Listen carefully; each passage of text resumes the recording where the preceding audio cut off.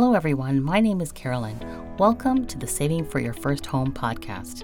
I am the CEO of The Financial Moment. We offer money coaching for those who are ready and willing to make financial changes in their lives. For the most of us, there comes a point in time where we think to ourselves, it would be really nice to own property. But it sometimes can feel like a pipe dream and not very easily obtainable. So I created this podcast to give you all the information and tools you need to take the steps forward toward home ownership. Take it from me, my husband and I started our lives together working part-time jobs with a young child. Fast forward through many hiccups and failures, we stepped our feet into our very first home.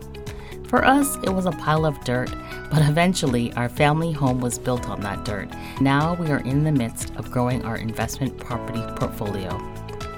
I created the Savings for Your First Home podcast to give you easy, actionable tools for you to do the same. If you have that same gut feeling that I did and want to create a life for yourself and your growing family, but don't know where to start, you are in the right place. Let's do this. I hope you had a chance to listen to the first 8 episodes of this podcast. This is the foundation on where your financial house will be built. Moving forward, we're going to be committed to providing you educational sessions, Q&A talks, and expert interviews about everything you need to know on how to purchase your first home.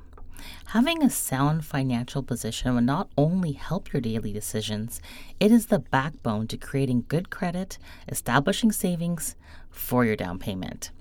So let's talk about the amount of cash you have available after all your expenses have been covered. In episode 3, we asked the question, where is your money going? Here we went through an exercise that identified where your money is currently being allocated to, and I'm hoping that you saw there may be areas where you need to tweak. When saving for a down payment, you need to have a good understanding of where your money is going, as well as how much you'll have after all of your expenses and discretionary spending have been accounted for. The tool we're going to use is a cash flow statement. It sounds fancy, but really it's a matter of listing all of your income and deducting all of your expenses. Once that is done, you should have an amount left over that can be allocated to your financial goals. The problem with most people and typical spender personality types is that if money is left in your bank account, it's generally spent, which is what you may have identified in the highlighting exercise. A lot of people live paycheck to paycheck. When my husband and I got married, it was the first time for the both of us living on our own. We were renting a basement apartment and had to ensure we put money aside for rent, daycare costs for our son, and anything left over had to cover groceries, etc. No one had taught us how to budget, so we made sure that our income was enough to cover the bills for that period. If there was money left over, then we could spend it on whatever. Then, next pay, we'd start again. To escape this cyclical process of living this way, you need to create a plan for the dollars that remain, and as quickly as possible. This is where an automated deduction plan is most helpful. Set up a system with your banking institution to allow funds to transfer from your income source to a savings vehicle automatically, preferably right after the income is deposited. So if you have a bi-weekly or a monthly paycheck, set up the transfer for the same or next day. This reduces the opportunity to spend those funds. Now let's address the scenario where things aren't exactly laid out so perfectly. What if there isn't anything left once expenses are deducted from total income? What if your expenses are higher than income coming in? If you've recently lost your source of income, then that scenario is a little different.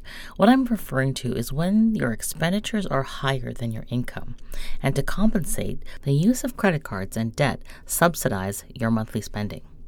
This is when we need to look at where your money is going. Can you scale back on anything?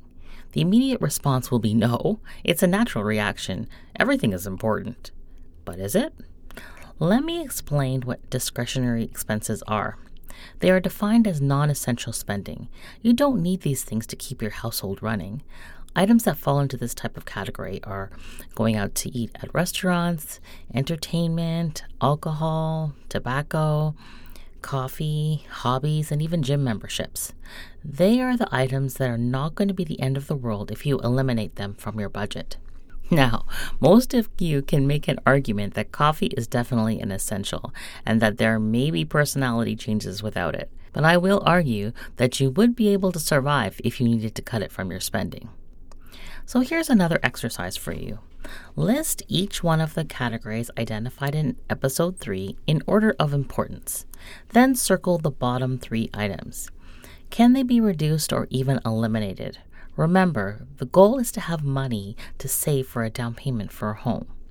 If you stack these bottom 3 items up against your goal, are they still important?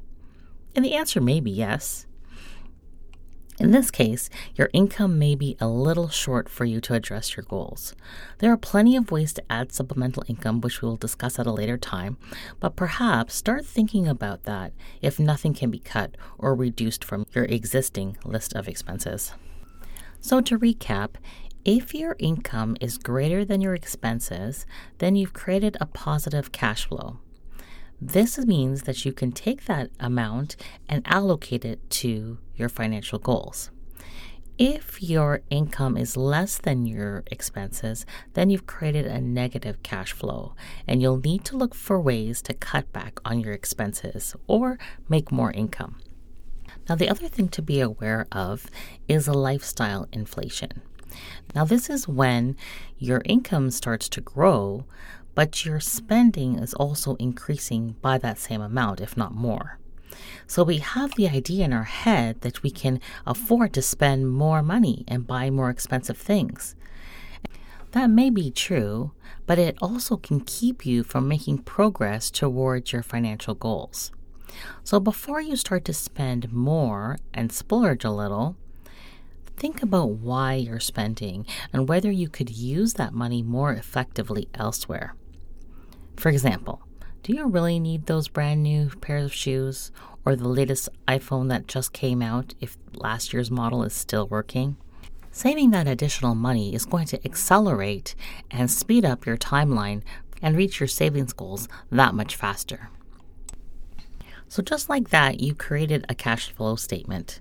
If you'd like a tool that will help you track and identify the amount you have to put towards your savings goals, head to thefinancialmoment.com/track-it.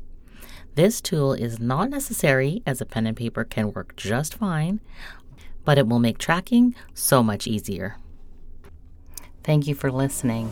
We are committed to helping you place your very first steps into your new home. See you next time.